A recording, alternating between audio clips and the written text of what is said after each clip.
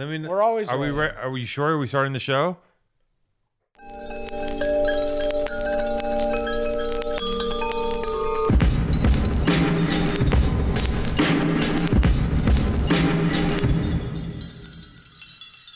Welcome to Powerful Truth Angels. I'm your host, Maddie Matheson. This is my co-host, Alex Erdman, Two-Tone, What You Steal, The Dog on the Table, Omar, Waze. First off, the LA Dodgers won the Super Bowl. First off, Born and Raised is what? Can you hear me?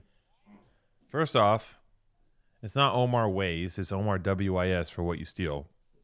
Just want to let people know what the fuck that's about. Second off, you're a prick. No, it's Omar Waze. It's not Omar Waze. You're a prick. You're generally a prick. The first thing I hear from you is Jason does all this. Jason does deep research on Roy Choi, right? He's got Roy Choi's poetry in here, and he goes, "This is you. I want to throw back at you what you put out to the world here, and by the world I mean us." He goes, "Hey, Maddie, did you read the Roy Choi dossier I put together?" You go, "Yeah, I know Roy Choi." I'm like, dude, don't be a. How about that? How about go? Oh, you don't look at it. You don't look that he put Roy Choi's personal poetry in this fucking breakdown. Okay, I personally is it his personal poetry? I appreciate his fucking diligence in researching Roy Choi. Jason finally did your something. response is, "I know Roy Choi," so that means that you know Roy Choi's intimate poetry. Well, I'm just having a conversation. I don't need to ask him about fucking the chef show on Netflix. It's like, yeah, I know. I'm gonna talk to him about a show on Netflix. Don't worry. Maybe instead of firing back, going, "Yeah, I know Roy Choi," like some fucking bitch influencer who has to like name drop. Maybe just kind of like say, "Thanks, man. I didn't know that Roy Choi did his own poetry. Oh, that's pretty cool. Did you know Roy Choi went to law school? Did you know Roy Choi had a gambling issue? Did you know all this stuff? No, you didn't know this stuff because I know Roy Choi. I know Roy Choi too, but I didn't know all this shit. Can I call someone a You can call me a I feel. Are tough, resilient. Yeah. I take it as a compliment. I'm going to call you a little penis, which is small and smelly, fragile, and stinky and soft, fragile. Soft, yeah. You're a stupid small penis. I'm proud to be a. You are proud. But I'm not burnt. I feel really excited about this podcast. My good friend Roy Choi. And yeah. I'm really excited that every single time I see a sports team now, I just assume that you're just becoming more of a millionaire with your clothing company, which I'm very excited for. Literally, it seems like anytime. Is LA like the most popping city in the world? Because it's just like LA. It loves a protest. It loves a riot, and now every sports team in your city's winning. Except for the Rams, I feel. Do the Rams win? Now the Rams. I've never heard the Rams have never won a Super Bowl. Probably. The word on the street is this. This is what the people are saying. They're saying that Born and Raised is a good luck charm for LA sports because this is a year. Oh my God! Is that it? You guys got like juju power? Yeah, we got powers. There's a whole mystical thread. Sponto posted the dude doing the fucking voodoo fingers. At the Dodgers. And now you guys are the reason everyone's winning. He's wearing a Born and Raised LA hat. He's doing the fucking voodoo fingers, and they won the World Series, right? Now, yeah, I mean, I love all of this so much. Well, it's crazy. So it's crazy because after every episode, it's like I'm not even trying to talk about Born and Raised. I'm not. Hey, let me say something. You think I'm burnt. I want to say something about my fucking lovely friends, fucking Two-Tone and Sponto. They started something. They are now more people are talking about Born and Raised than the LA Dodgers that won the Super Bowl. And they're talking more about the what's the other the Lakers. The Super Bowl. Yeah. The Lakers won the basketball game. And the you lacrosse guys, team. it's just, I think it's an incredible thing. And you guys you guys won the soccer tournament. What's the soccer team? Are you guys gonna fuck with the LA soccer team? What is it? LAFC. The Look, LA, I'm gonna tell you everything. what is it? I'm gonna tell you this. Let me tell you this. Every LA sports organization, we have comped it up, and we've had the discussion. We're very strategic, but if there's an LA sports team, we've touched it. I mean, from college to whatever. So, but everything with us is strategic. We have the meetings, we talk to the people, we figure out what's the best thing, what's the best design, what's the best content. We're very meticulous in our presentation. At the same time that we're very meticulous, Sponto's out after they win the World Series, the streets are fucking crazy, right? Kids are doing sideshows. Something that used to happen up north is happening in LA now. And so that's the sideshows. They block off the street, they do donuts, they go fucking nuts, and they take off when the cops come. That happens now. That's amazing. That's a regular thing that happens. So like, as soon as we're shooting when is this coming out? Next week. What date? What's the date? Let's say what's the date of next Thursday? The 5th? Next Thursday. What's the date, Jason? You don't even know next Thursday's date? Yeah, what's next Thursday? Jesus Jason's wearing a Darth Maul t-shirt and he's wearing a headband. He's wearing the headband that the guy wears in what's the movie where they're playing Russian roulette in Vietnam with De Niro and Christopher Walken? He's wearing the Deer Hunter. He's wearing the Deer Hunter headband, and he has a Darth Maul t-shirt. And I just don't. Sometimes I don't know if he's doing it to fuck with me or if he is a real genetic nerd, which I respect. I have a lot of respect for nerds. I have a question because I'm a fucking nerd of sorts. You are a nerd. You're wearing an aviator shirt. Yeah, it's Aviator. It's Avatar, and I'm wearing it because I'm on a comedy podcast. Leo I'm dressing for my DiCaprio. show. Leo DiCaprio, yeah, it's where Leo DiCaprio I love paints it. his body What blue. is that? What is that? He figures shirt? out Aviator. It's Avatar. It's Avatar shit. I got a Depop. So listen, You bought that. It's so amazing. So this podcast is now just about your sci-fi fantasies or your mystical fantasies. it's about stupid shirts. No, so listen. So the World Series got won. The people are in the streets, okay? And while the last game of the World Series is happening, I'm shooting this thing for YG, right? Yeah. We're doing a collab with YG, so by the time this comes out, it'll be leaked that we're doing this. So we're doing a collab with YG and his company, and we're doing a photo shoot, and I'm doing a commercial at the same time, okay? So like YG and his people are there. While we're shooting the stills for YG, they have the Dodger game on. So our crew and their crew is just gathered around a laptop, just yelling. They're shooting YG with these models and like cars. I'm in the basement of this location shooting a commercial with Andrew and a bunch of our friends, right? Ali Mack was in it. Right. The homeboy Alloy, Polo Cuddy, Alex Maslansky, Trace from the Marshall Brothers, Ricky from Born and Raised. Everyone came through to be in this commercial, and the commercial is starring Andrew from All Gas.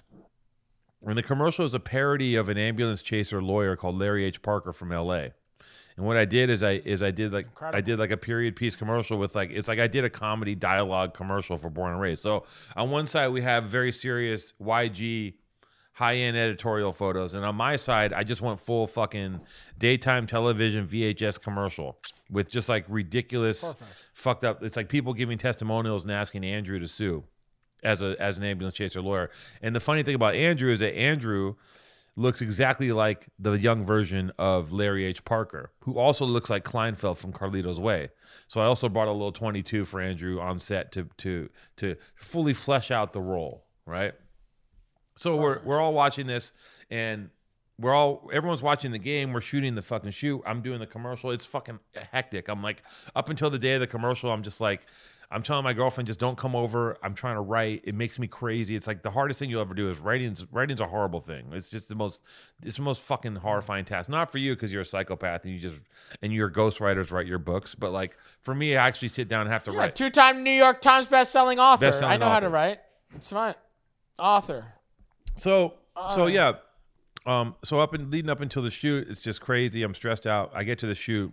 It's just a full adrenaline dump. It's very stressful doing these things for me personally, and because I wanted to work. And in the middle of the shoot, the Dodgers are like winning the World Series, and after the shoot, I go home, and Sponto is out in the middle of the chaos of the fucking after party. And all of them are out there. Sponto's fucking doing graffiti on the ground. They're doing sideshows. We're all texting each other.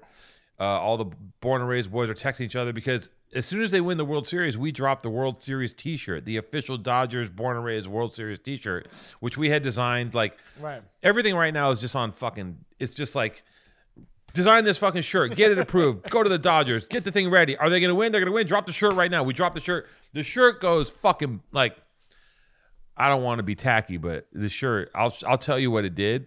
It How many blanks? Hold on. Blank if you What does this mean? Did you sell 25,000? Did you sell 100,000 t-shirts? Two-tone. Units, Are we moving you out of Los Feliz?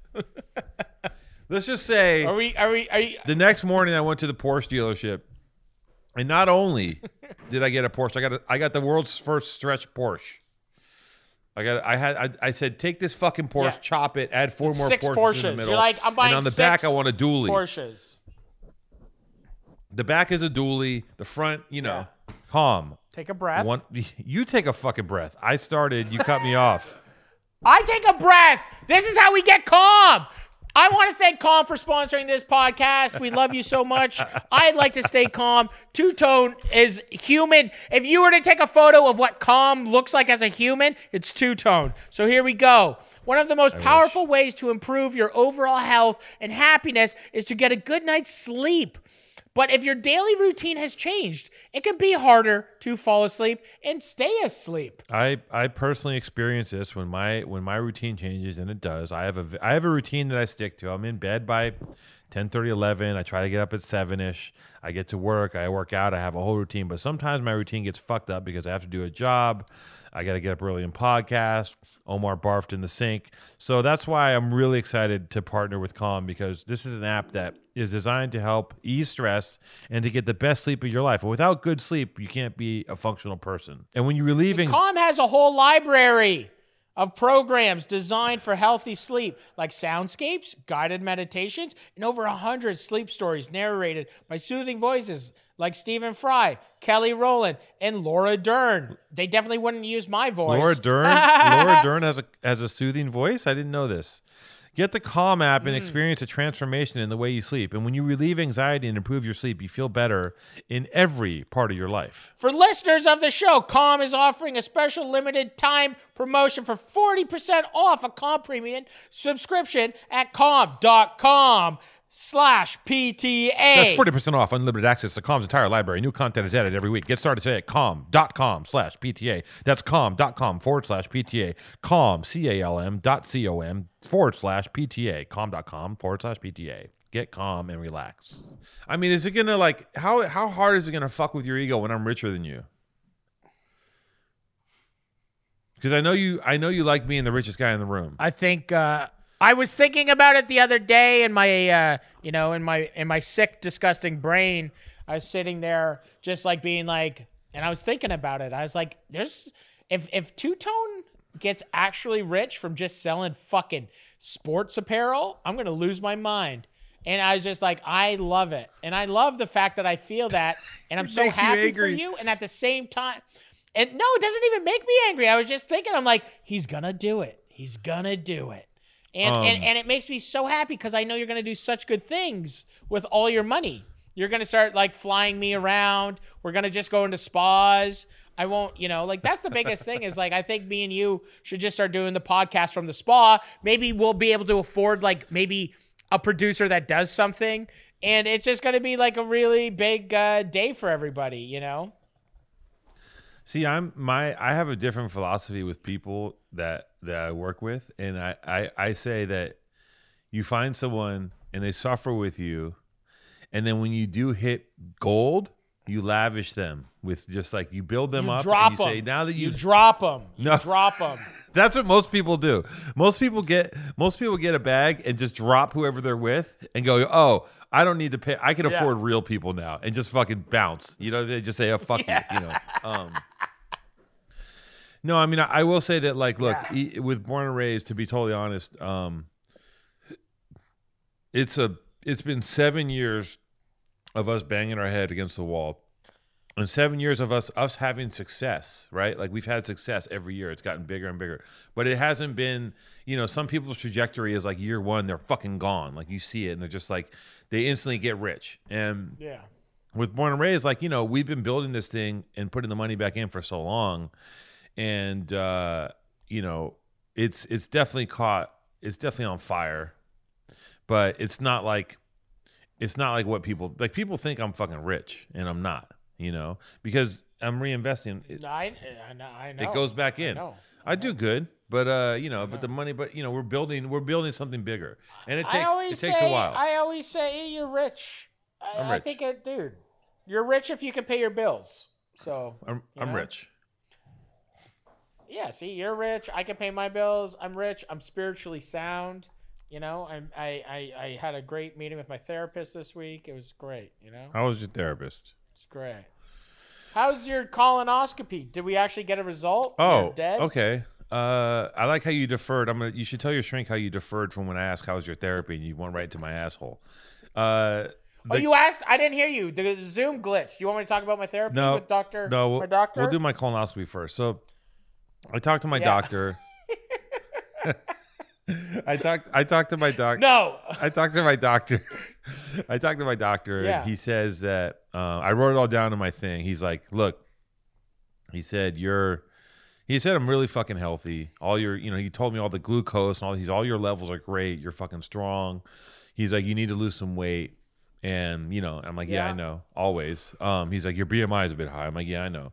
And he said I'm really good. The polyp is non-cancerous. I mean, he read the tea leaves of my asshole and just kind of, you know, disseminated the information. He said I'm great. And then we just kind of veered into a conversation about TRT. And I started talking about that, you know, what TRT is, right? Testosterone replacement therapy. What's TRT? Like, you know, testosterone, when people take tests. Why? Because you got boobies? That whole thing? Or why? You got... No. I don't have boobies. I don't know. It's just people like, when you get to people as young as 30 do this shit. Their testosterone dips. They start injecting testosterone. It's like the fountain of youth. And I'm talking to the guy, and I'm just like, you know, should I get testosterone? No, because you don't even do anything. I think if you get testosterone, it's just going to give you a hard on while you eat fucking candy bars. You know what I mean? Like, I think testosterone's only good if you're like exercising and doing shit. I mean, it'd probably make you feel great. It'd probably be great. Oh. It's an antidepressant. It makes you horny. Anyway, so I'm talking to the doctor, and the doctor's very like, he's very pro TRT, testosterone. He's like, yeah, come on in. We'll do a blood panel. We'll give you the stuff. And like, I'm like, you know, I think about it. I'm like, that could be cool. I have a little extra pep in my step. I'm getting fucking ripped, really pissing you off because I know how angry you get. If I got shredded, if I got like really lean and mean, you'd be so angry because there'd just be, you hate it. You fucking hate it so much. No, I would be so happy for you.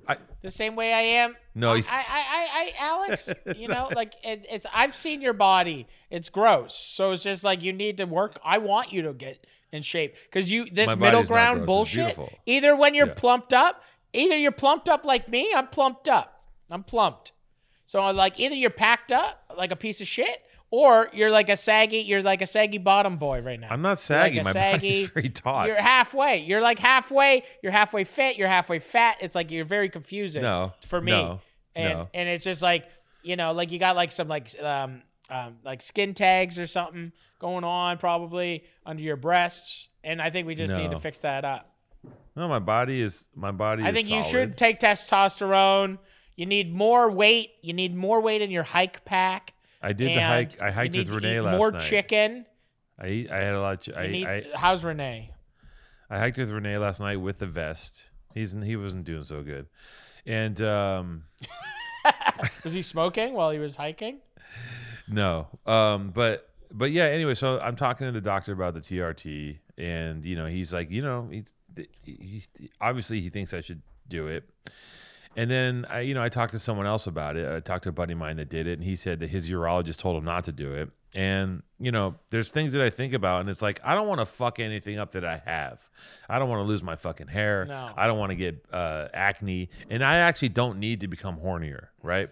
Because I know this shit makes you even horny. No. Like I don't want to be horny. You're a horn. You're horned. You're full horn. I don't need to be horny. My horny levels are pretty great. I don't need to get fucking hornier because then I'll become a deranged pervert. And I don't need that in my life. I got work to do. No. I got things to do. So anyway, so yeah, World Series, nailed it. Born and raised, going. Larry H. Parker commercial, cutting it right now as we speak.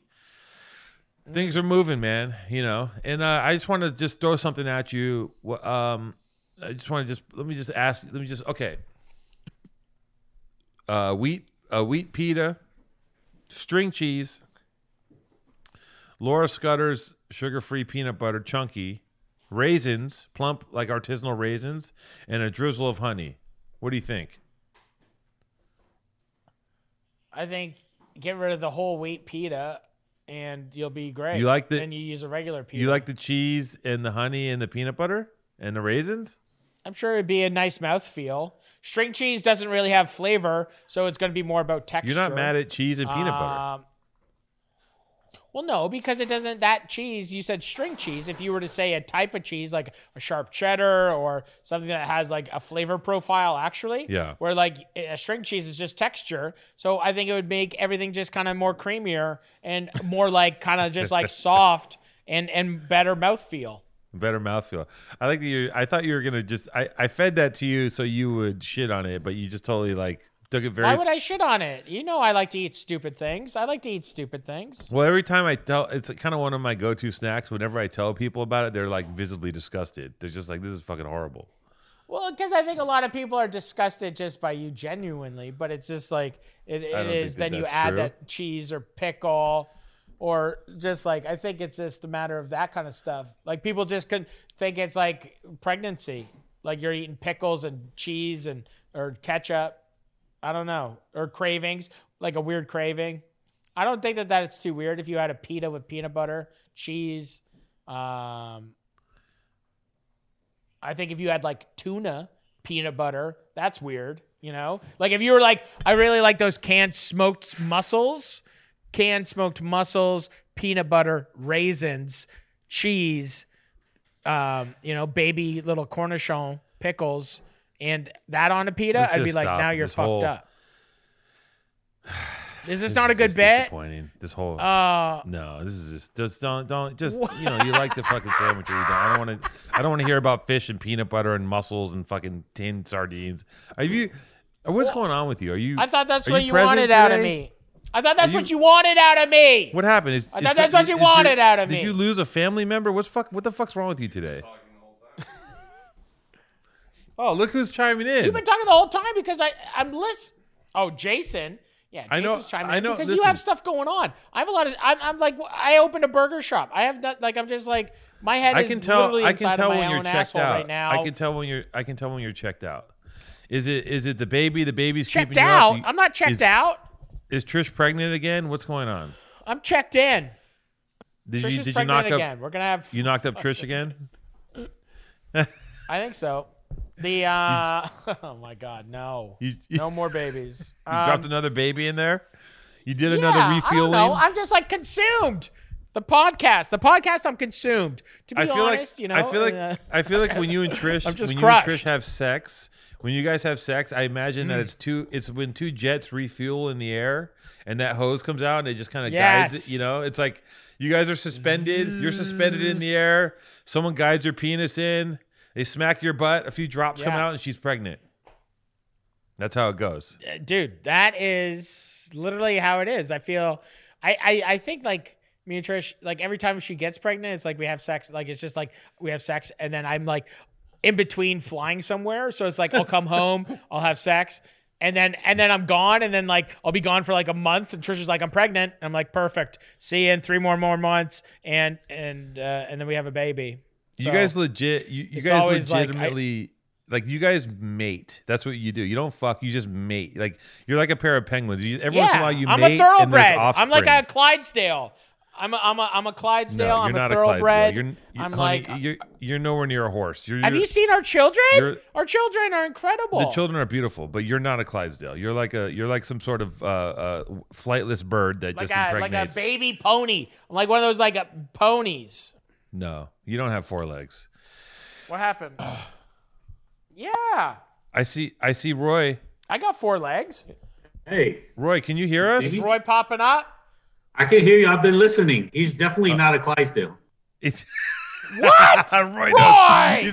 He's nowhere I'm near a a Clydesdale. Clydesdale. I don't know what I was I'm thinking. saying I'm a Clydesdale based on the product. Based on the product, the children. I'm a Clydesdale. Oh my You're goodness. yeah. Roy, that's so nice. Roy Choi, everybody. Welcome Roy- to the Roy's here. podcast. This is Powerful Truth Angels. Roy is here. Roy is in the house. Massive fan. I feel And, good that I'm here. I feel good that Roy is here because Roy. Sorry, did I cut you off? Anyways, I feel good that Roy's here. No. I don't know, Roy. When I see Roy, I feel. I've never said this to you, Roy, but when I see you around once in a while and I run into you, and I always feel it's nice to see someone from LA who is doing things and is really about LA. And it's like he's just one of these fixtures, one of these people that like I see him doing things in the world. I see his projects, and I'm like, this dude is here. He's from here. He gets it, and he's like a part of this community. You know what I mean? And when you see that in someone, you know, you don't know what it's like to be a part of a community. You live in the woods, and you know you yell at your garden. But like in LA, there's a thriving city. We have internet that works. You know, and we don't mate, we fuck. So, you know, Yeah. that's how I feel. That's how I feel about it. That's real nice. That was Roy. nice. Yeah, I didn't know what to expect. I've been really nervous preparing for this because you two are such wizards with the tongue.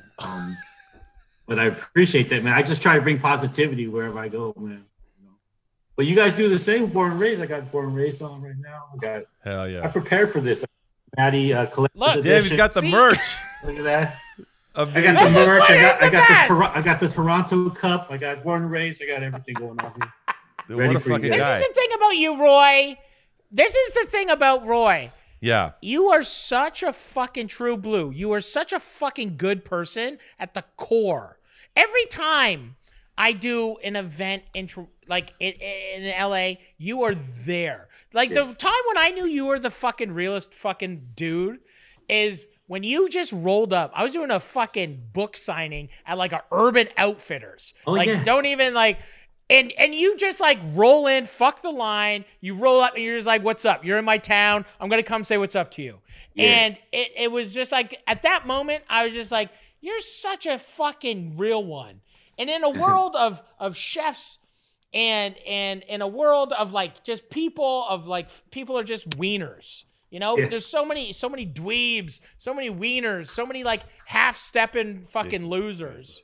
And it's always just such an amazing time. Every time I see you, it's this smile. Every time I thanks. see you, you're working on something that's important. Like Well, you know, like man, it's not like you're I'm good at sneaking into shit, man. That's who I was as a youth. I'm good backdoor motherfucker. Just so all these big events, like I never fuck with the line. I just go because and also you would True. appreciate this, Maddie. I love I work in the industry. I'm in food and beverage, so I know where all the back doors are. I know where the back dock is. I know how to get in places. So it's like, it's funny. Dude, you can get into any building in the world. You just have to put on a chef jacket and say you're catering. Yeah, and you can just walk in. Just walk in. and get a sheet pan. Like just invest in one sheet pan. like one sheet pan and a chef coat, like a cheap ass chef coat. I just carry that sheet pan like this. You can get it, and you get it in the Grammys, the Oscars, fucking Met Gala, wherever. You get into the federal. You can get into the federal building. Walk into the Met Gala. Yes. Federal building. Walk Get up in the the federal stairs. building and plant some explosives. Well, since God. this is now the let's suck Roy Choi's dick show, I'm gonna get the balls. All right. This is like Tyga's OnlyFans. Yes. Yes. That's what this is. This is This this is is our what- OnlyFans that's where what we this is. just give Roy's Choi fellatio. But I'll tell you, Roy Choi pulled up for one of my early Born and Raised, I think for the Reebok one, and he was in the video. And if you go back and you look at the Born and Raised Reebok commercial, Roy Choi's in the film, and Oh, yeah. I appreciate him doing that stuff because LA is overflowing with assholes, and most of them are not from here. And people come here and do a few things and just cop a wild attitude and get very snooty. And Roy Choi's, he could have an attitude, and he probably deserves to have an attitude, but he decided to not be a piece of shit. And I always want to applaud people that don't act like dicks. That's I know that's a weird backhanded compliment, but people are so shitty, and I have no interest in I don't want to deal with you if you think that being cool is everything, and you want to be an asshole to me or whatever the fuck it is. I don't have, that's not currency for me. So anyways, I have respect for Roy Choi and what he does and all his stuff, and also I have respect for Roy Choi's poetry, which I'm just became aware of. Jason, I haven't done it in a while. Those were the early days. dude, but I'm not gonna. Okay, Creative. in the tradition of us providing Roy with oral pleasure, Jason did a deep dive, and Shit.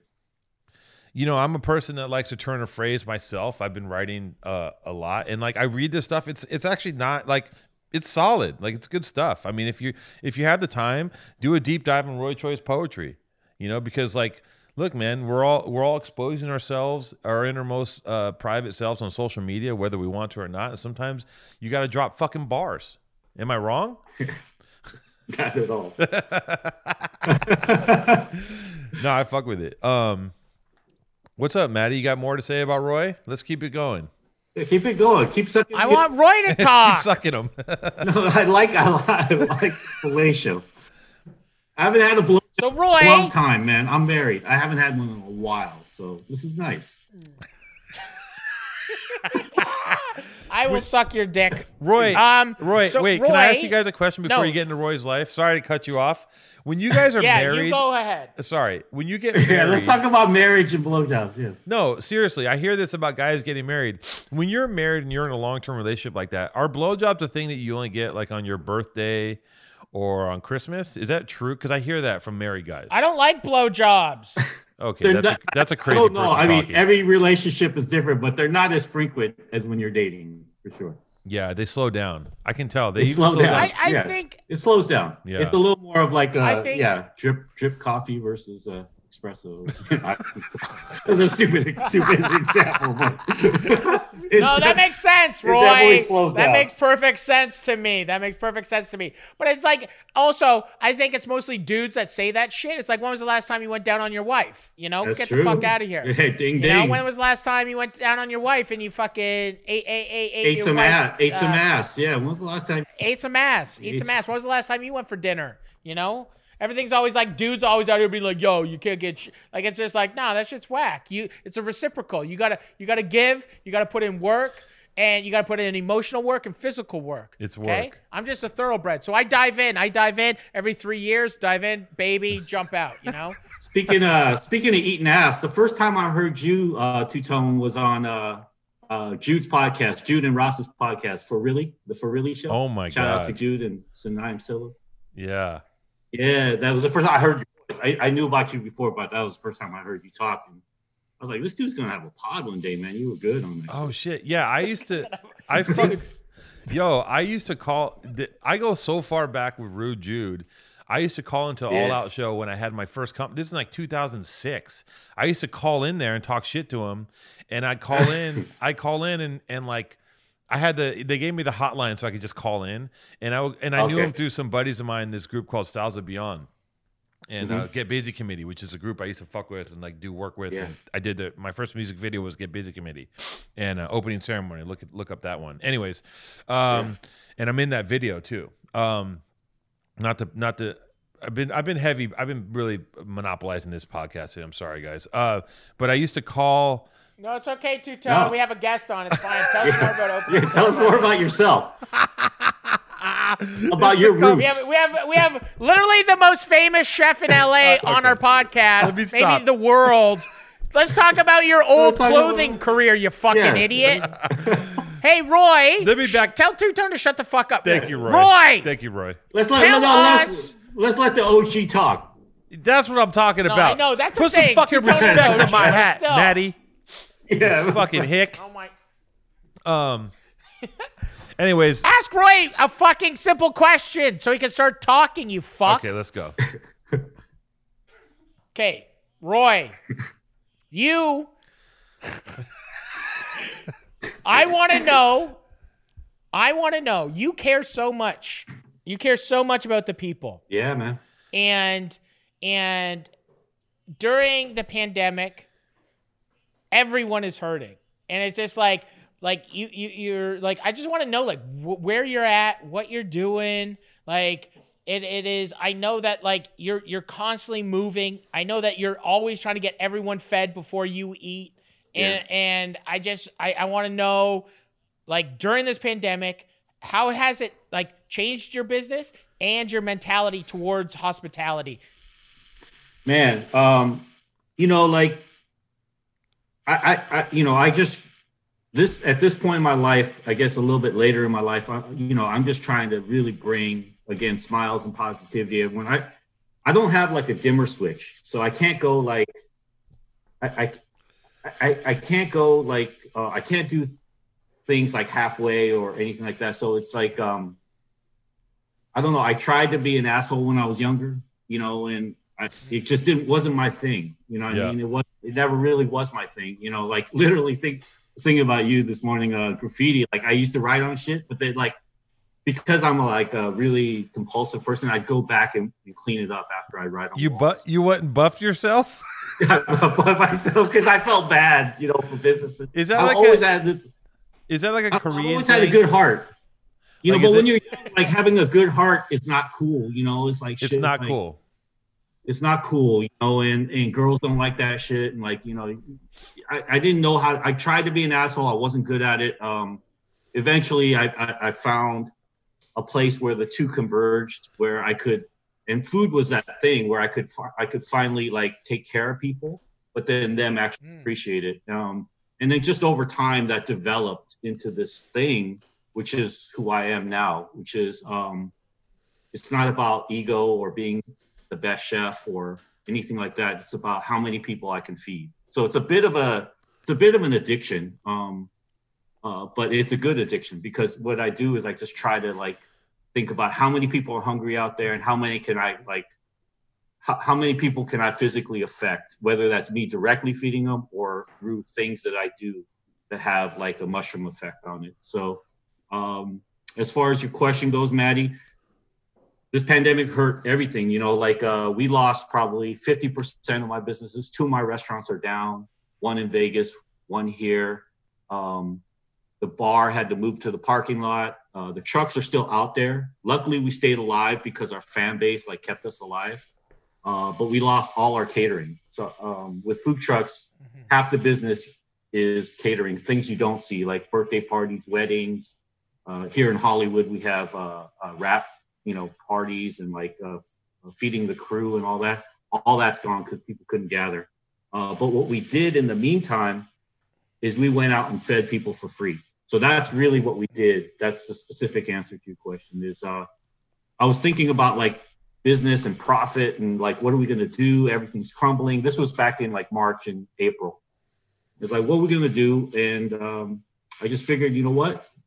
Why don't we create a pipeline? We have this fan base. We have these followers. everyone donate anything from like 50 cents to $10,000, whatever you want to do. And I'll be the oversight committee. All that money, it's not like it goes somewhere, you don't know where that money goes. I'll keep track. I'll keep you up to date on everything. Everywhere that money goes will go to feeding somebody. Kogi takes no profit. It keeps our staff employed. And that became the new Kogi. So we were out there on the streets feeding like literally like 1,000, 3,000 people with all money donated from ourselves and from our fan base. So that's what's been keeping Kogi alive. Holy it's shit. kind of like, I don't know, it was like this very, very hippie way of looking at business, you know? Like, but I think that's the thing that's happening right now. Like you with the farm, like you with the farm, like a farm ain't gonna, it's not about, it's not going to make you fucking Bill Gates, you know, but it's going to, no, but there is an economy and there is a flow. A happiness, And a spiritual richness, you know. Yes. It's like this is like the thing that's happening right now, I think, which is like with all of the restaurants closing, most of the restaurants closing, most of the restaurants not being able to open back up through, you know, relationships with their landlords, the government not giving the money to the right people, like massive chains getting millions of dollars, mom and pop shops ain't getting shit. And I think it's like people in positions like yourself and myself, you know, we have to start thinking about how to try to take care of the communities. And it's not about the profit. It's about like just breaking. I just want to be able to be like break even. If we can break even and give away food at the same time, like even since like I opened a burger shop like 2 weekends ago, and it's like we've given away I think close to like 500 cheeseburger combos, and it's like every night when there's no shows, there's like some tent encampments around in the park across from us, and we bring over like every night there's like 20 like no shows or whatever it is, but we make the combos whatever, and we bring them out to the encampment. So I think it's just like if you have the means right now and you're in the hospitality, it has to be that balance of like you have to give, like you have to. Well, Maddie, you're really giving away exciting to see that. leftovers. That's kind of how like that's Maddie. Cheese- that's Maddie, kind of how I you're look giving away at it. You're leftovers. giving you're giving. No, Maddie. Two-tone! Maddie. I'm trying to have a good No, podcast. no, hold on. Trying to have a good podcast. I'm here Yeah, to tell Maddie, the truth. why didn't you give those burgers away at the beginning? Yeah, Maddie. Yeah, if Maddie trying tried to do to something good, he we would give give away. Maddie tried to level Okay, himself up no. to you, Roy. Let me answer. Let me answer his question. See, I would have give away burgers. gave the burgers away at the start. Yeah. The first ones. Yeah, but Good. you're getting there. No, We're getting but there. we did. No, we do. I didn't say that. I said that at the beginning. We gave away opening week. We gave away burgers. I'm like Trump right now, like fucking psychopath. He's very But it's just Trumpy. like no. It is No, but I hear it is you. about just giving. I always wish like I tried to build my professional life, I guess, around the philosophy of like family meal. Like all my kind of businesses, like my day-to-day 9-to-5 businesses of like serving food.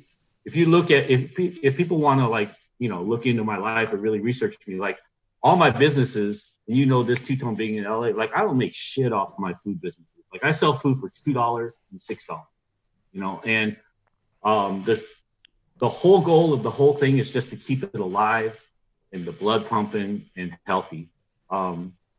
And then I just hustle on the side with like this stuff, you know, entertainment and all those things to pay my bills. But the food part of it is just to feed people, man. And I sometimes didn't you need know that. So you're like stuff. you need mixtapes in your life, or you need art in your life. Like my businesses, I guess, are my art. You know, like you need that. Some things aren't just all about money. You know, some things are about taking care of people. That's just the way I live my life. So your food Yeah, I is don't know priced. if you know this two-tone. So most restaurants are, if Hold you're on. dialed, 10% profit. If Hold you're on, dialed. I have a question. Maybe.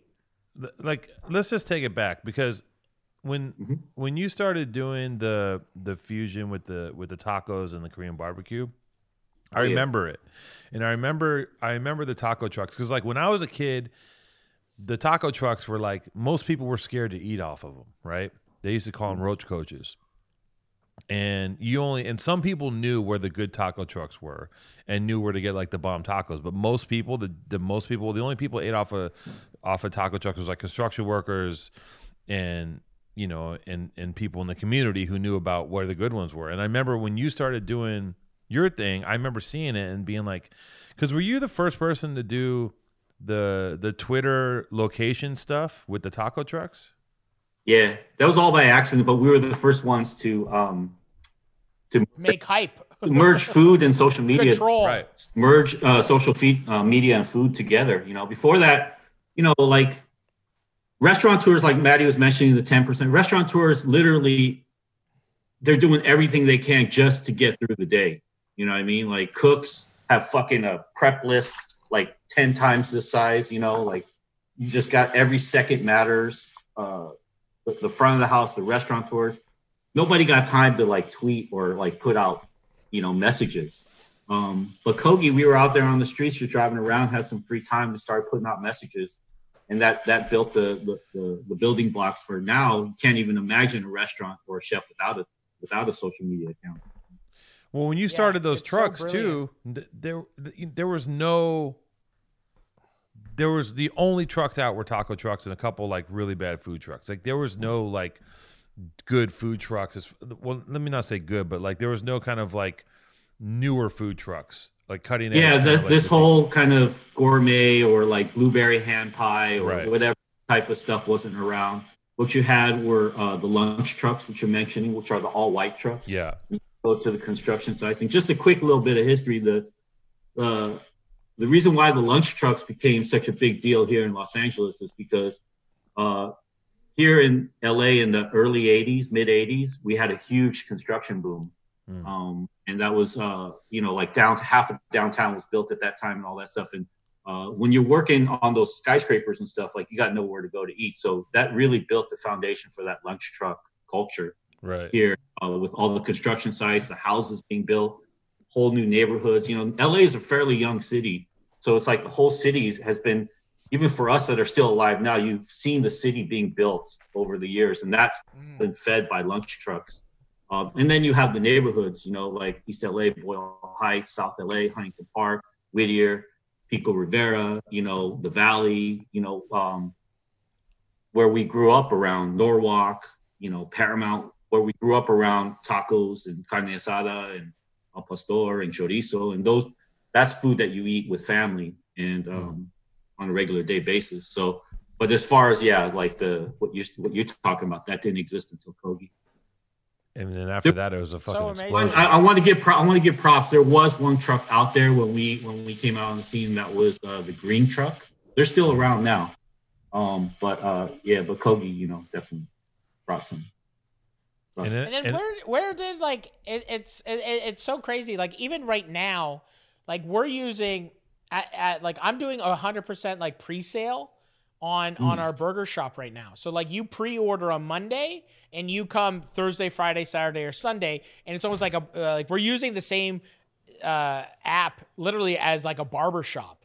And so you pick like we have a certain amount of combos available. Yeah. And it's just like, but it's such an amazing, like the ingenuity from like tweeting, hey everybody, building that following thing, and now controlling restaurants literally just through Instagram. It's crazy. Like within Instagram's 9 years old? It's not even, I think maybe 8 years old. And it's just like, it is, Instagram, like what are your thoughts on like, can restaurants get like burnt and like from Instagram, or like, do you still see value in social media? Like, where's the good? What's the good that you're seeing in social media that can help or help build up like restaurants? Well, I think I think that it definitely has value. I know in the whole trending wormhole of things, we tend to get focused, especially in these political environments now, and whatever the case may be, we tend to believe all the propaganda that is being force fed to us, and we only think the world is bad. But social media still has so much good. I'm just on a bare bones basis, telling people where our truck is at. I mean, that right there is really important. Like saying we're posting up right here in Long Beach on this street, there's no ulterior motive to that. So that's a beautiful thing about that part of social media is there's no agenda. There's no ulterior motive. There's nothing that you're there's no bait and switch. There's nothing like that. It's kind of like a drop on Born and Raised. It's like, here, this is what we got. This is what time it's going out and this is what's happening. And it's really important information for people sometimes. It's not sexy. It's not like something that's going to, like be written about, but it's every single day being consistent in that, coming up with specials with your burger shop, me, when I come up with a special or whatever, posting that up and just getting people excited, there's something that is really special about that, especially as a chef, when you put out something new, something that you really like, something that looks tasty, something that people are going to love, and you put it out there and it's a special, people really respond to that. So there's a lot of good stuff that it could be used for. I think the last thing is, there are many things, but the last thing I'll say here is that there's also, it gives a voice to a lot of people, especially cooks in the kitchen, people starting new startups, people just doing little pop-ups, gives a voice for people that would never have that voice, so that's really important. You know what I mean? I think, what's interesting is, first off, I think social media is great if you're going to, virtue signal about giving a homeless guy a cheeseburger, because I think that's a great use of your portal. Yeah. And, I think it's like, it's so noble that you're going to take food that you were going to put in the trash and then you give it to a person, because, I said I gave away burgers. We say that's what we do with the leftovers too. Okay. I want to two-tone. I'm fucking with Maddie today. There's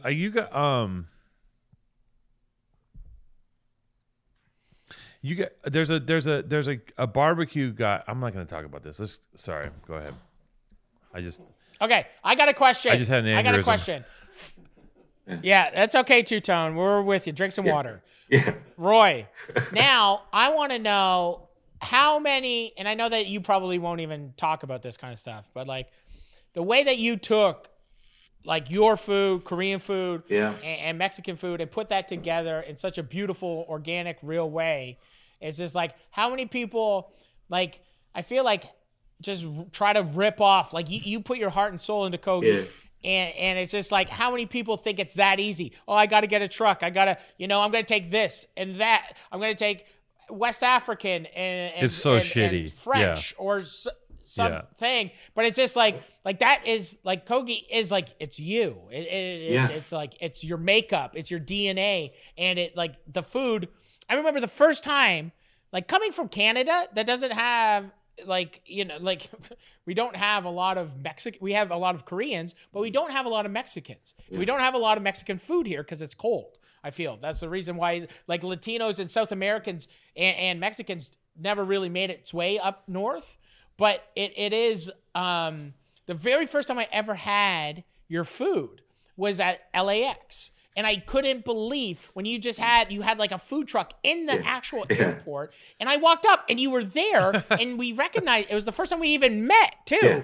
And I was like, it was like, being a guy from Canada and like doing my thing, but seeing like Roy Choi for the first time. And I was like, I was like, this is the most LA thing ever. I'm like, this is happening. And then when I ate your burrito, I was like, this is the greatest burrito I've ever had in my life. And it's just like, and this is coming, like, I don't know what I'm trying to say. Roy, but this is when Maddie was like humble and nice. Yeah. And before he blew up and he was excited, like he was so excited to meet me. He was so excited to meet you. And a couple years later, he's just turned into like the most rotten person. I know. I all the times I met Maddie were before he blew up, and I think I saw him after he blew up. He just gave me a head nod. What's up? Yeah. He's just like, ah! He just yelled. Before that, he was so excited. Yeah. He just yelled a catchphrase at you and kept it moving. He kept it moving. Yeah. Do you have any guilty? Sorry, go ahead. No, let me answer Maddie's real quick. Great question, because I think it goes down to authenticity. There's all these arguments about authenticity in food, who can cook what, and things like that. I think Kogi resonates. I mean, we're here 12 years later. A lot of people in the beginning called us a fad. They didn't know what to place on it. we came out kind of at the same time as the frozen yogurt boom here in LA. So shit. people try to sometimes put us in that camp, but we're not, and Crazy. But I think at the end of the day, the reason why Kogi stood the test of time, got the respect from the streets, from the mothers, from the from everyone, from everything, is because it's authentic. It's authentic to Los Angeles. It's authentic to my life. It's authentic to the people that eat it, that I grew up around, that are within my organization. I'm a Korean kid that moved around a lot, that comes from an immigrant family, that was part of a lowrider crew in Norwalk, that grew up around hip hop. I spent a lot of time on the streets, just, in my gray area days, and I just represent everything that Kogi is. I represent that through the food. And, for those of you guys that can do it through art or through lyricism or through music, it's just my form is food. So when people eat it, they can feel all of those things. It's not like I'm fronting, trying to be this thing, this street taco from the streets of LA, and I'm trying to put on this image or anything like that. It's actually it's not like you're from Milwaukee. Yeah, I'm from Milwaukee, trying to do all these things. So it's actually the opposite. So are you wearing the Anime Paisa shirt? LA. I'm wearing a. Is it the Anime Paisa one? No, it just says born and raised on the back. Oh, I just thought of it. Have you seen the one I did? It's a Paisa anime. Oh yeah. Do you have one? No, I don't. I'm gonna dig one out for you. Okay. I think that I'm actually gonna do it. I think that So Kogi tastes like all those little things, from carne asada at the park to Korean barbecue to a home cooked meal to being stoned to not having a lot of money, and like what I heard in the beginning of this podcast of like string cheese, and just all these little things together, all these little things and different. A lot of times the chefs, a lot of times we cook in restaurants trying to make food, I don't know, better or be the best or something. But sometimes we forget about like eating and appetite have different rhythms and different moments. Sometimes when you eat after midnight, or when you're younger, when you're 10, or when you're struggling in your 20s and trying to figure shit out, there's different foods that you go through. And we just try to make Kogi encompass all of those things, And that's poetry, I guess. Damn. I mean, it is. I feel like what you're doing and what you did is so different. It's so organic, and it really does come from a real place. And I think that it's kind of super rare because like Maddie said, there's like 10 other dudes who like saw what you did and like, well, let's fucking mash this and this and fucking make $1 million and make a truck. And they probably did. And they probably got like a food scientist to do it. And your shit is just very like, it just makes sense. It's like, it is literally the same thing as me. I mean, not for nothing, but like taking two things that I like and mashing them together and eating them because it's my own personal thing. You did the same thing. You have two environments. You're it's so fucking organic. And I didn't know that you priced it cheap and that you weren't pulling profits off all that stuff. I assume you had a fucking vast empire. I mean, the ingredients that go in and the work that goes in, the amount of marinade and sauce and prep and everything that it takes to make one Kogi taco. That taco could probably, $10. Yeah, maybe $8, $9. And people will pay. So we sell for $250. Yeah, people would pay that, but it goes back to representing. I don't know how to say it without sounding cheesy, but representing culture. Representing. Being about it. Like our food is for the people that, that really live in the neighborhoods. If you really know about Kogi, like we drive to the neighborhoods. We drive to Pomona. We drive to Long Beach, to Carson, to, Van Nuys, Pacoima,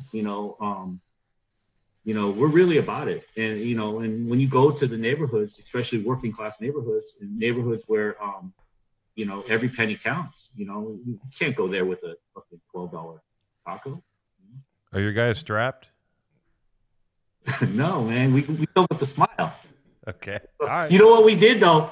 Anytime in the early days, anytime we're in the cut and anybody approached Kogi, you know, we just gave him a burrito, man. We said, listen, bro, like they're like, I don't know. They're like, give me all your money. You're like, but if you tried this burrito, yeah, just try the burrito and tell me if you still want to rob me, you know?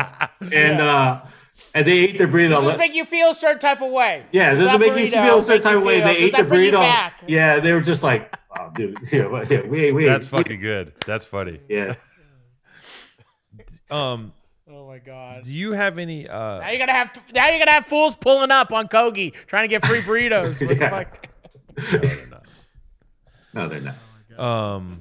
Do you have any like guilt? Like I guess you guys are still, you know, in the food business. Like I'm constantly looking at references, you know, for design and film, like constantly just like, yeah, you know. And are you guys as food guys, and not that this is a food pod because it's not, but if as food guys, are you guys constantly like looking high and low, right? Because you guys like, I know about chefs and people in fine dining that they love the weirdest, trashiest food. Like when me and Maddie went to Vespertine, the wait staff was having a conversation in front of us about Taco Bell, about Jack in the Box tacos and how fucking fantastic they were.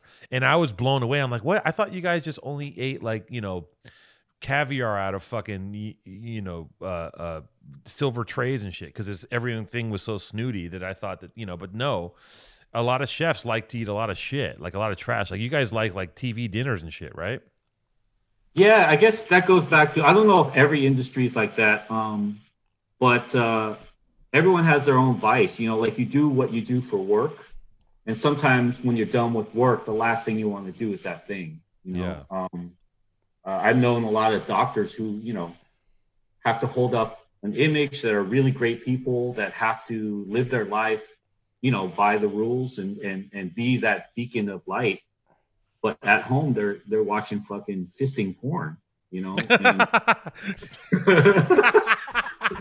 know what I mean? So it's like you gotta kind of turn it off once in a while. Yeah, lines of coke. Now you got Maddie's attention.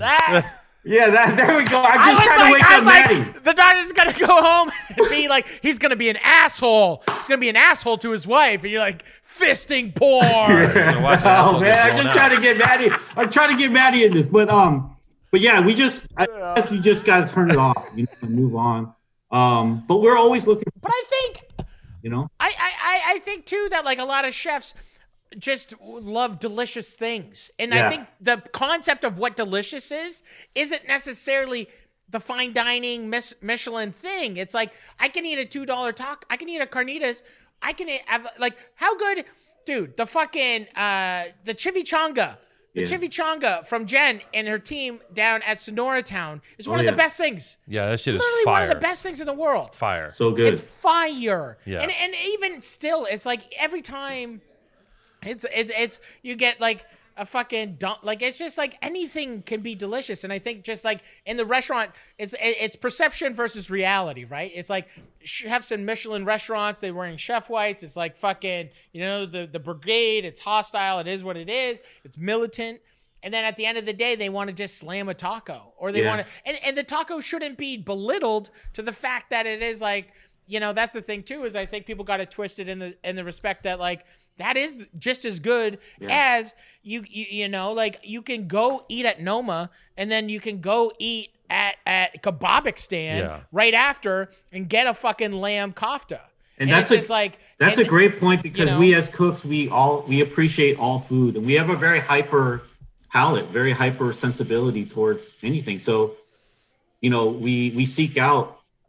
We don't look at it as price or class or anything. We just seek out the best taco or the best hot dog or the best croissant, but also the best chefs, the best meals. And we're constantly, you know, like, I don't know how it is for you, Maddie. It's probably the same. But when I eat something, like, and probably you, Tutone, when you see like stuff, like I can distinguish shit like really like in a millisecond, you know? And absolutely. You know what I mean? And it's not that I, you know, I'm pompous about it or anything. It's just that, you know, it's just something that's in my DNA. So sometimes I'll just not want to eat a croissant because I know it's going to be shitty. I'd rather wait till I get a good croissant.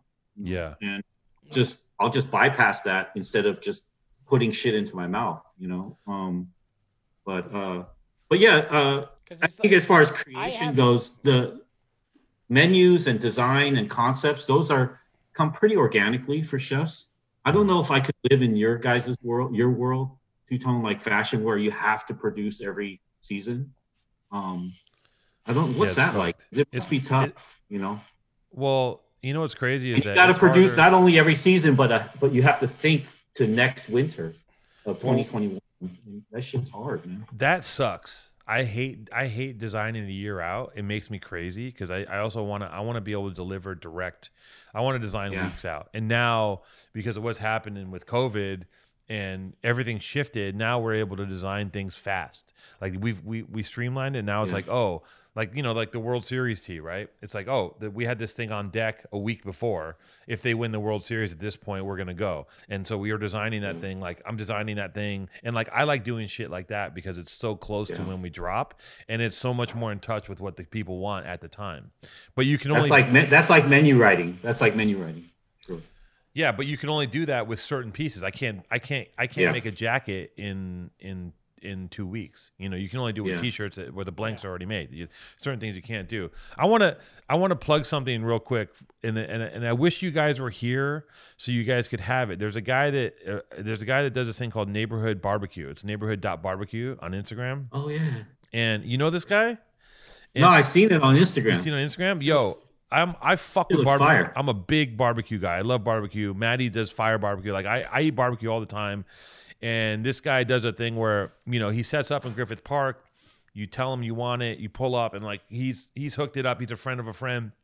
He's giving me a few plates, and like the fucking beef ribs that he's made are like, because I think he comes from fine dining, and he took that and he applied it to barbecue, and he's just a dude hustling, and you can tell that he loves when he makes this like cornbread that is basically like cake, and he makes his beef ribs, and like he made this melon that was like pickled melon. I've never had anything like it in my life. It was like Yeah. just really well thought out little tiny dishes, and every dish is like there's no bullshit. Like there's no like you have barbecue and there's one dish that's just bullshit. Like one dish like they fucked up the macaroni, and for me Yeah. like you fuck the whole shit up. Like you Yeah. like you can't fuck up one side dish in the plate because then you fuck the whole experience up. So it takes away from the ribs. Anyways, this guy's shit is fire. I just want to say that. And I wish Maddie was here and I wish you were here because I'd have him bring over a plate for you guys to eat. And be honest, like I think it would blow your minds. And I think, Maddie, you can trust me because I do know barbecue. I might not have a palate as refined as Roy and Maddie, but I know I barbecue. think you know what the fuck is good. I like eating with you. You've been You're not an idiot. you've been doing barbecue, huh, man? Yeah, we started serving barbecue in in my hometown, like where the farm is. Where are From you my at? Where are hometown. you? Because I know barbecue. I'm I know we both know Aaron Franklin. Yeah. And but me, being the cook, I know that it's it's like a craft. It's like being a blacksmith. It's like something or a glass blower. It's like you're constantly progressing. Yeah. On It that took us a spectrum of while. progressing, yeah. It took us not a while, but it took us we know I have a very good sounding board. You know, like I'm like talking to Aaron, APL, Billy Durney, Sam Jones, Pat Martin, literally all pitmaster level. Sam Jones is like 4th generation whole hog barbecue down in North Carolina. And it's just like I have such an amazing kind of like big brother umbrella for barbecue. So when we started doing it, and I'm not doing live fire, I'm doing everything on like Southern Prides. So it's just like wood assist, propane. But we're doing large volume because once again, it was like we started it during the pandemic so we could feed a lot of people in our town, and then people came from outside of our town. But it's still.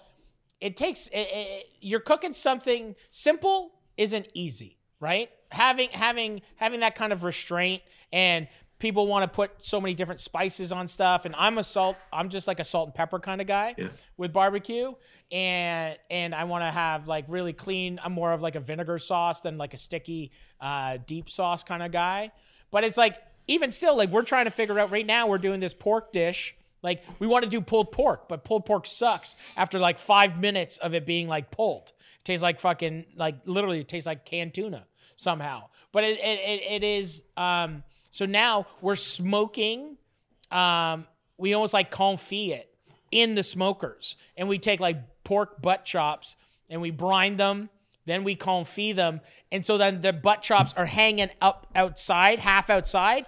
And so we smoke them and then we flip them and we confit them in pork fat that we've rendered off too. Smart.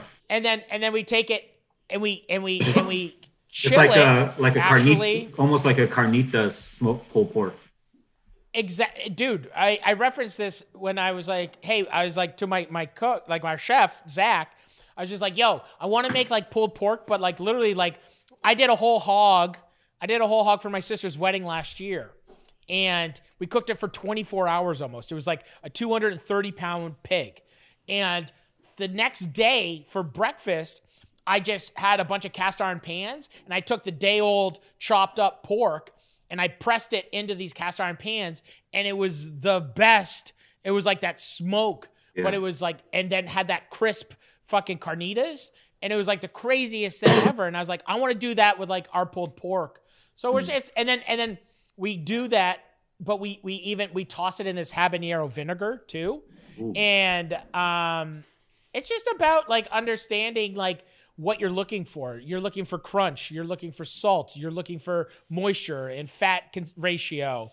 And it's trying to understand with cooking, how do you balance, how do you balance the fat, the acid, all that kind of stuff is like, that's the stuff that really makes the difference, right? Yeah, Two-Tone, this is a food podcast because we have an amazing chef on. So fuck you, okay? No, it's like you guys are speaking in a language I don't know what the fuck you're talking about. But it sounds I'm very hungry. I'm hungry. This is what it's gonna sound like when you have your graffiti buddies on and you guys are talking about fucking scribbling on walls. Oh, I'm gonna here just being like, cool, I'm man. gonna do that to you. I'm gonna do a graffiti show and you're gonna be like, what the fuck are you guys talking about? You guys just talk. Everything's like 3 letters. You're gonna be like AWRS and SSSBB and yep, SSSB, we're here and we got this crew down here and yep. Yeah. Yeah. Look, all this food talk. God, I'm starving now, and Maddie's coming to town. Roy, he's coming to LA in November, and he was saying that he was telling me that he wanted to ask you if you'd send a food truck to my house to celebrate his arrival in LA, just to give us, just to make his arrival. Yeah, just some sort of like he's kind of shy, but he's a big deal now, and would like some sort of like, send a truck over, you make us some lunch, and maybe we'll just tag you or something in our social medias, if you're cool with that. Okay, no problem. I'm trying to get. Are you allowed to? What? Where are you guys saying? Canada's borders are open. You're allowed to travel now. I have a O1, and so I have a visa. So I got a job that I need to do. So I'm gonna go. It's the first time, obviously, crossing borders since I came home last. I think it was like March 8th because my son's birthday was on the 15th. So I was just like, I got home from LA last March on March 8th, and this will be the first time like going back. I like Toronto, man. Have you been to Toronto, Tito? No. When I was a kid for a second. No, I haven't. Yeah, we don't know much about Toronto growing up here in LA. All we knew was back in the gangbanging days, Toronto Maple Leafs jersey. Yeah. That shit was big in LA. Yeah. I don't know what else. Well, you guys would wear Maple Leaf jerseys? Oh, yeah. I think Snoop was one of the first to wear them. Yep. Before there was like a million streetwear companies, if you were part of like hockey jerseys, the streets, all you had to wear was sports and rich like waspy like fucking Polo and Eddie Bauer shit. There was nothing. Like I used to work at Eddie Bauer and I was like the fucking man because I was dipped in Eddie Bauer and like it was like when the Eddie Bauer expedition, the Eddie Bauer was it Explorer or fucking the Explorer, the Ford Explorer. Yeah, if you had the Eddie Bauer edition Explorer, you were just like on some other shit. And I used to work at Eddie Bauer and like fools from high school come in, I give them a discount on like and I had. Anyways, that was before people were making their own shit. Before streetwear, the first streetwear boom, And I would wear all sports shit. I didn't even fucking watch sports. I would wear fucking Kings and not Lakers, Kings and Dodgers and all that fucking Raiders shit because that's what we all wore. Like in the '90s in LA, no matter what you did, you looked like everyone dressed like a gangbanger. Like it was just kind of like how you like. Yeah. We all wore all the shit because that's what was cool. And the only thing is like you'd have one thing tweaked to send the message that you weren't actually active. Like I wouldn't wear the Cortez. I'd wear some Docs. Yeah. But everything else, I'd have Dickies, the white tee, the Raiders hat, but Docs. So like when they check you out, they're like, oh, okay, he's not really official. Yeah. So they don't shoot you. That was me too. Yeah. Yeah. Yeah. That was me too. I wasn't Sponto. No, you know, no. I was No, Sponto, more Doc Martin. Sponto had the Cortez on for sure. He had the Cortez on. Yeah. Yeah. It's a human Cortez. So what was it? What's it like in Toronto? I remember like going there the first time after culinary school, and I only saw the financial city part, and I was like, this city's it's not that. And then I went back recently to do a few things. I started to see the neighborhoods, and I started it's a the character of it. But it was a little grimy at night too. I like walking around cities at night. I mean, oh, dude, Toronto is it's my a real favorite shit city in the world. Dude, Toronto's my favorite city in the world, actually. Yeah. And it's just like, it is, it's got everything. Like, I still say, I think our Chinatown beats like Flushing. Yeah. Kind of like it's so good. And then Markham is about 30 minutes north of the city, kind of. And it's the same thing as the San Gabriel Valley. Right? Is that where all I still have never actually even been there, but it's like the same kind of pocket there, up there kind of thing, where it's just like you go there and it's like being in like Hong Kong or mainland China. And it's like, it's amazing restaurants in Markham, but it's just like, I think Toronto as a whole is like, you know, it's so vibrant. Like there's such a large Caribbean population here. Yeah. So it's just like roti is massive and jerk. And, you know, there's like when you go to like Little Jamaica, it's literally like this couple blocks up on St. Clair. And it's just like at nighttime, not even back in the day, just like before COVID, like Saturday, Sunday nights, you'd go up there and everyone's outside with their cookers and their smokers. And you go up there at 4 a.m. after the clubs and just go get a plate of rice and peas and jerk chicken and coleslaw and all that kind of shit. So it's like, is that why? There's so many pockets. Is that why the Vietnamese? Is that why coming up? Is that why Drake has like 7 different Caribbean accents because of the Caribbean community in Canada? Which, you know, Drake will. Yeah. Drake grew up in Thornhill, so it's just he grew up in the rich Jewish neighborhood. I hear also there's a neighborhood. There's he a learned place, his accent online. Yeah. But is there a place in Canada? Are there growing up in Toronto though? Like in Toronto, are there gangs and shit? Is it like LA where you gotta when you're coming up? Can you get approached up in Toronto and like? Okay, let me tell this. Okay, so in my second year of college, I lived with like 3 drug dealers. We lived next to community housing. In Rexdale, which is like a pretty, notorious neighborhood in Toronto. And I never got pressed once. I never got approached. I was a punk, so I'm like, I'm a whatever. I'm outside of their world. But I lived with 2 white drug dealers that would like be like head to toe Averex or Echo or like, this is like 2001. So it's just like head to toe. White guys, 2 white guys they're going to college. They're from like one guy's like from Chatham, which is a farm town, and the other guy's from like this other town, which is a farm town, and they just like it's like Yo MTV, like it's just like full white guy shit, where it's just like they get head to toe gear, they get rolled like once a week, they get like chased or fucking punked for shit, and it's just like. It's so crazy. Like the amount of times, like my one roommate, literally, he lost like 3 watches. And I'm like, why do you keep buying flashy watches? And because I'm like, I wear the same Black Flag shirt for like 3 months and I smell like cat piss. And I'm like, I'm like, why do you guys keep getting like bugged? Like, cause I don't even know I come from like a small town too. So I'm like, why is everybody bugging you guys? Like the way I talk. Buggy. I'm like, why are you getting bugged? And I'm like, because you guys are dressing like these guys. These guys want your clothes, so they're going to take your clothes because you're a bunch of white kids walking around with this like flossy shit. You look like a bunch of chumps. Isn't there a neighborhood? Like, they act like these hard-bodied drug dealers. Isn't there a neighborhood in Canada where basically, because I had a buddy that went up there and was showing his kids, it's basically just like Night of the Living Baseheads. It's just like it's like a place where you can just get high, buy and sell drugs, and just be wasted, right? Isn't there a whole neighborhood like that? Well, there's East Hastings. East Hastings, like in Vancouver, like it's like, it is like, it's pretty wild. It's like very reminiscent of like kind of Skid Row, But it's legal, like, right? It's a legal place to do that. Yeah, like you can. There's like safe, like yeah, it's not legal, but there's a lot of drugs that are legal here more so than the States, and it's like way more chill. Like it's the same kind of thing. Except it's all white people. Kind of thing. Where it's just like that's the only in Canada. It's just mostly like a lot of like white fucking unfortunate drug addicts. So it's a whole neighborhood full of white like, junkies with scholarships, is what you're telling me. Nah, but there's little pockets in Canada for sure of like areas like that. But it's still like, to me, I don't know. But the gang stuff is like, one of the things is like, I grew up in a small town, like 16,000 people. And where I lived in Crescent Park. And we called ourselves like Crescent Park Riders. And it was like me and like my brothers.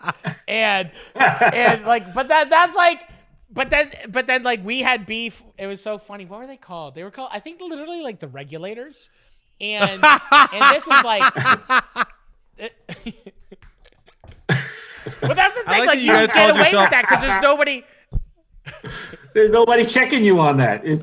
You called yourself the Crescent Park Riders, but like it's a bunch of white kids wearing like Karl Kani. A bunch of white kids wearing Karl Kani, and they're just like smoking blunts. What were you guys riding? Like, because I know when you guys are talking about riders, you're talking about like riding tractors or horses. Like, rider out here means something different. Like BMX your bikes. Bike riders. We have Right. BMX bikes. Right.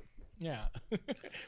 There's no low riders. I grew up, like if we drove anything, it'd be like a bunch of trucks. Like everyone's just got a truck where I grew up. So it's just like everyone's cruising around in a Chevy. But it's so what's like a fight like on the streets in Canada? Is it like a hockey match where you guys like it's just go at each other, but then it's just a brawl, right? And then you're like cool after, right? Like I've never like just to say this, like I don't know somebody that owns a gun. Yeah. And like there's no, like if you're in a bar fight, it's like everyone wants to fight. Like Canadians are like, it's always like this thing where everyone like, you can fight anybody because like the worst thing that's going to happen is if you get bottled.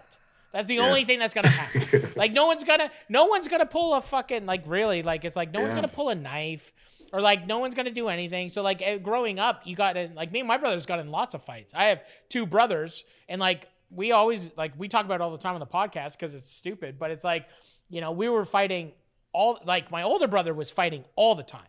He was like a real scrappy.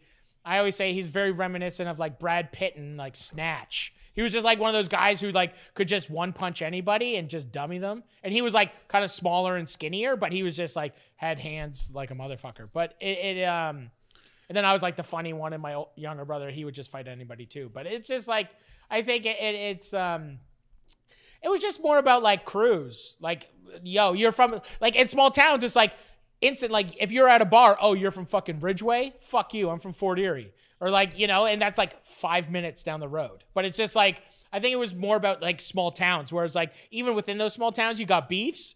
But then it's like, oh yeah, you're from Snyder? Okay, you're from Stevensville? Let's go. And it's just like, like you'd be at the bar and you'd see like some other guy wearing like a different fucking, hockey hat or some shit. I don't know.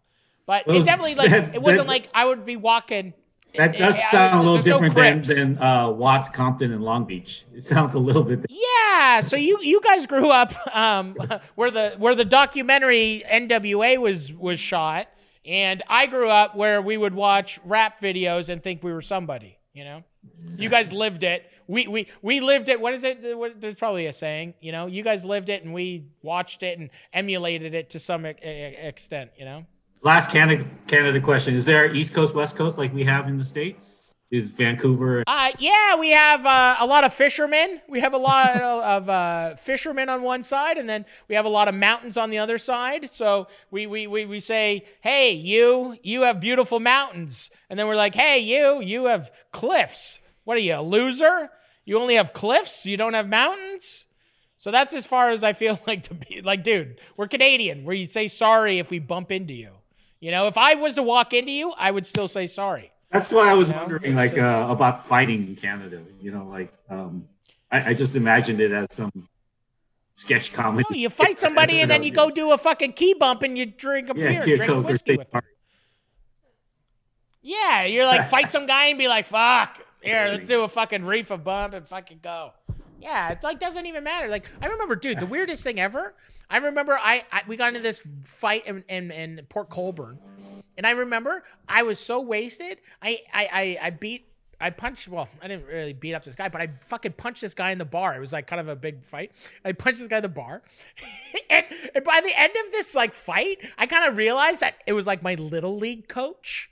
And I was like fighting this like old guy who was like my little league coach from baseball. And I was just like, cause his buddy called my buddy some fucking name. And we started fighting these like older guys. And I was like, I know you, man. I know you from so. And he's like, I don't know. And like by the end of the fight, we were kind of not fighting and just talking. It's like, and we were just it's like Incendies. You were my baseball coach. You turn around, you're beating up your own father.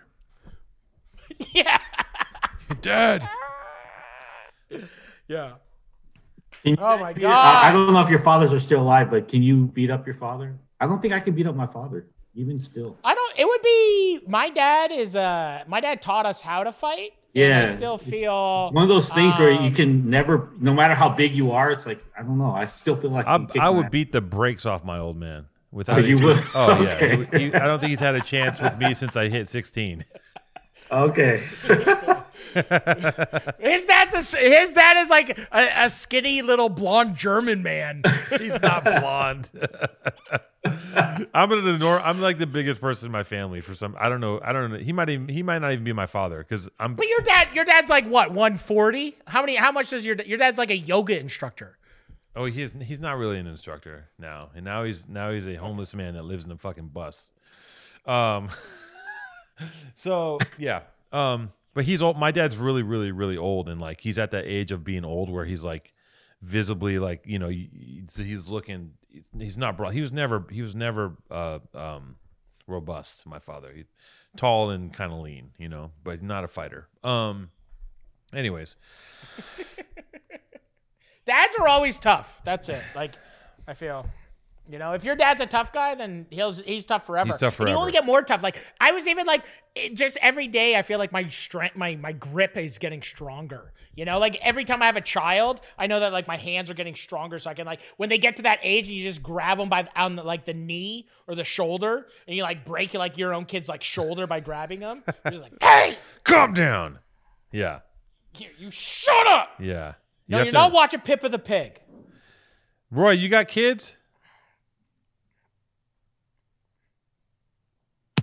Yeah, one teenager. Oh, no way. Is he scared of you? Can you? No. He's not. You think he can whip your ass?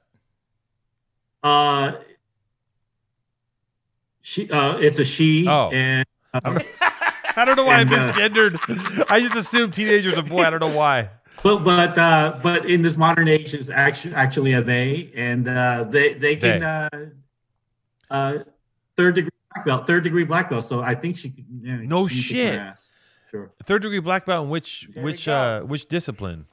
Which medium? Which martial arts? Taekwondo, the one everyone clowns on, but it's okay. A lot of crazy kicks. Our culture. Yeah. Every your whole world, every jujitsu person is like Taekwondo. Hey man, I see them kick those paddles. They could kick you 6 times in the face before you even look up from your phone. So yeah, I wouldn't laugh at it. That's crazy. That's impressive. Okay. So Roy Choi. Yeah. What is Roy, Mr. Choi? Where do you see the next year? What's the next year for you? You have Netflix shows, you have TV shows, you're an award-winning, Emmy award-winning. It's like you have restaurants, you've lost restaurants, you've gained restaurants. You're like you are what I am trying to be, and I just it's so inspiring to watch. Nice guys win, and it's from hard work. And it's it's such an amazing thing to watch. But what is some of your goals during this thing? I know that everything's so uncertain, but what do you want to kind of get to and accomplish this year? Well, thank you for that. I think individually, as you just mentioned, I've done more than I could have ever imagined, like personally. So I don't really, I'm not there anymore. Like I'm really thinking about the next 10, 20 years of like, what's my purpose? What's my legacy? What can I do to other people on? I'd like to really move from the front of the camera to behind the camera, maybe create my own, production studio, or be able to, as a chef, and this from running kitchens, you recognize talent very early. When I see a young cook come into one of my kitchens, and I can, it's like, like sports, I guess, sports scouts, like you see it right away. So I'd love to provide a place for people to succeed in that. But my biggest dream is to create a foundation, like a nonprofit foundation. All these things that I've been working towards, I think they all interconnect somehow. And I think that, I've been doing them kind of like, not on my own. I don't mean on my own, like individually, but on my own financially, and they can do so much, but they're like kind of very local, and they can only affect a certain amount of people. But I'd love to go like, billion-dollar level shit, multi-billion-dollar level, where this philosophy that I feel like I'm consistent with, that I feel I'm going to ride out to the end, like I don't think I'm going to switch it up these next 30, 40 years of my life. I don't think I'm going to turn on everybody. So I feel like if I'm going to ride this out, let me try to ride it out at the highest fucking level, So I want to go in and not only change and provide resources for our city, but for every city out there that's struggling. Communities provide learning centers, food, access to food, pathways to prosperity, making money, all the basic shit, that has been stripped away from a lot of our communities that I represent, that I'm a part of, that I have family and friends in, and, a lot of folks that don't live or come from communities that are disenfranchised don't understand all the things you take for granted, like even just opening a bank account, having Wi-Fi, having access to coffee or fruit or vegetables, being able to get a job, finishing school, like these things are, these are hurdles in life, like real hurdles. And I want to create a foundation that breaks those down, because I feel like I can come in with this smile, and everything that I represent, and really make all sides come together and say, like, let's do something good. And I want to turn that into something big. I don't know how to get there yet, man. Like I see how others are doing it. Again, the biggest foundations to even companies that do the 1-for-1 thing.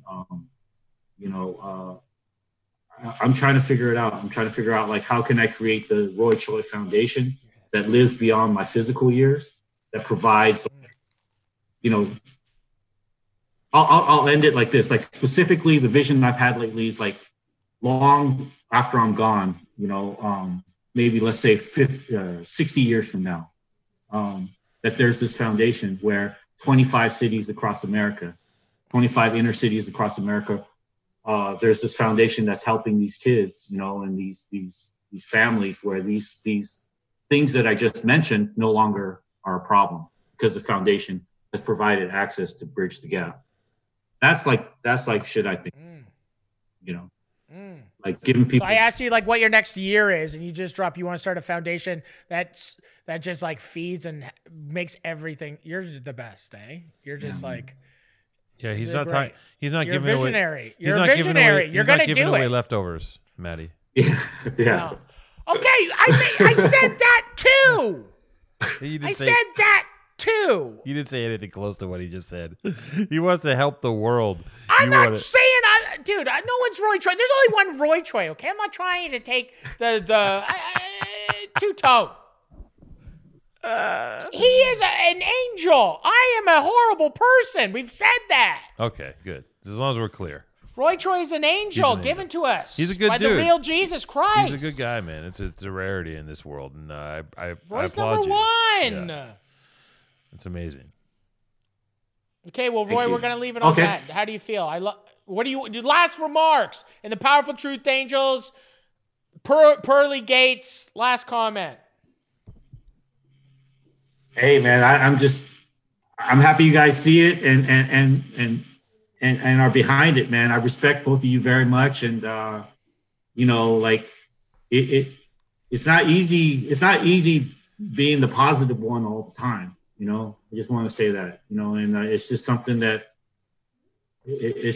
that's not a front, and as I believe in, but it's hard when you go out there in the world, and it's just so easy to be mean to people, to be ruthless and to not give a shit. And I don't know. It's just this is just what I represent, and I'm just trying to make it a bigger part of just how we treat each other in life, and I don't know, man, sometimes good guys do win, like we've been taught the opposite, but maybe if we just start being a little bit better to each other, would be all right.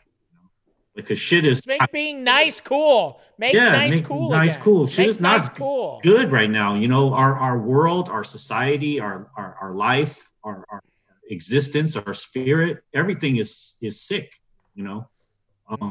Everything is sick. Yeah. And yet we constantly want to hold on to these last remains of being horrible to each other. And it doesn't mean it has to be absolutes. You can still have like a dark side, but we should embrace maybe being kind to each other and being good to each other a little more, and I'm just trying to be one person out there that's just trying to clear away some paths so that when everyone's ready, like we can all, fucking walk through this shit together. Roy, Mr. Choi. There you go, man. Yeah. Let's go. Thank you for giving me that space to say that. Hell yeah. fucking- No, I mean, yeah. Let's go. Yeah. And then last note, how do we get Jon Favreau on here? I didn't want to not talk about Jon Favreau. I don't even know if I can get John on, but I think if you get Andrew Binging with Babish on, I think Binging with Babish has a better hotline to John than I do. So, oh my God, they love each other. John loves Andrew, so try get, you know what? Get either Aaron Franklin or Andrew Ray on, and Okay. I think you'll have. I can get Andrew Ray on. We're gonna. That was more of a joke, but we're gonna get it there. We're gonna get it there. We're gonna get it there. Roy pitches Roy Choi. Roy pitches his 5-point plan for world peace, and you're like, can you get Jon Favreau to come on? Like it's just like you say that to me, and I'm like, look, That was the perfect time. That's comedy. I know, That's it's the very perfect funny. time you drop the Jon Favreau. It's very funny. That's the point of it. I know, That's and the point of it. We want Roy here. We don't care about Jon Favreau. We want fucking Roy here. Yep. Jesus listen, Christ. Roy, what you said is unfortunately very simple, and it's true. We're it makes me sad that people are just so fucked up. But I'm glad you're out there doing stuff, and you're a real one. That's it. Thank you, man. You guys too. All right, this is fun, man. I feel good. Yeah. Thank you, man. Thanks, Roy. I appreciate it, man. I'm gonna see you out there. I'll see you out there. Thank you, Roy. All right, later. Appreciate you, man. Later, man. Okay, bye. Later, buddy. I have to apologize because I was so annoying on this episode. I had too much. What? I was so annoying on this episode. I had too much coffee. I overtalked it. I feel like an asshole. I overtalked. I had too much coffee. I was a complete piece of shit on this episode. So before you guys air me out, I'm fuck you. You know what? Fuck you guys. No. But I apologize. But No, fuck you guys. you just have to stop talking sometimes. I know. accept your I had too much apology, coffee. and you need to. You just need, when we have a real guest on, you just need to talk. Like, you just do an intro, and then you need to just ask one question and then you ask another question. You don't tell your related story. I'm podcasting right now. We're still podcasting. This. You don't we know still how to have to do ad podcast reads, Maddie. properly.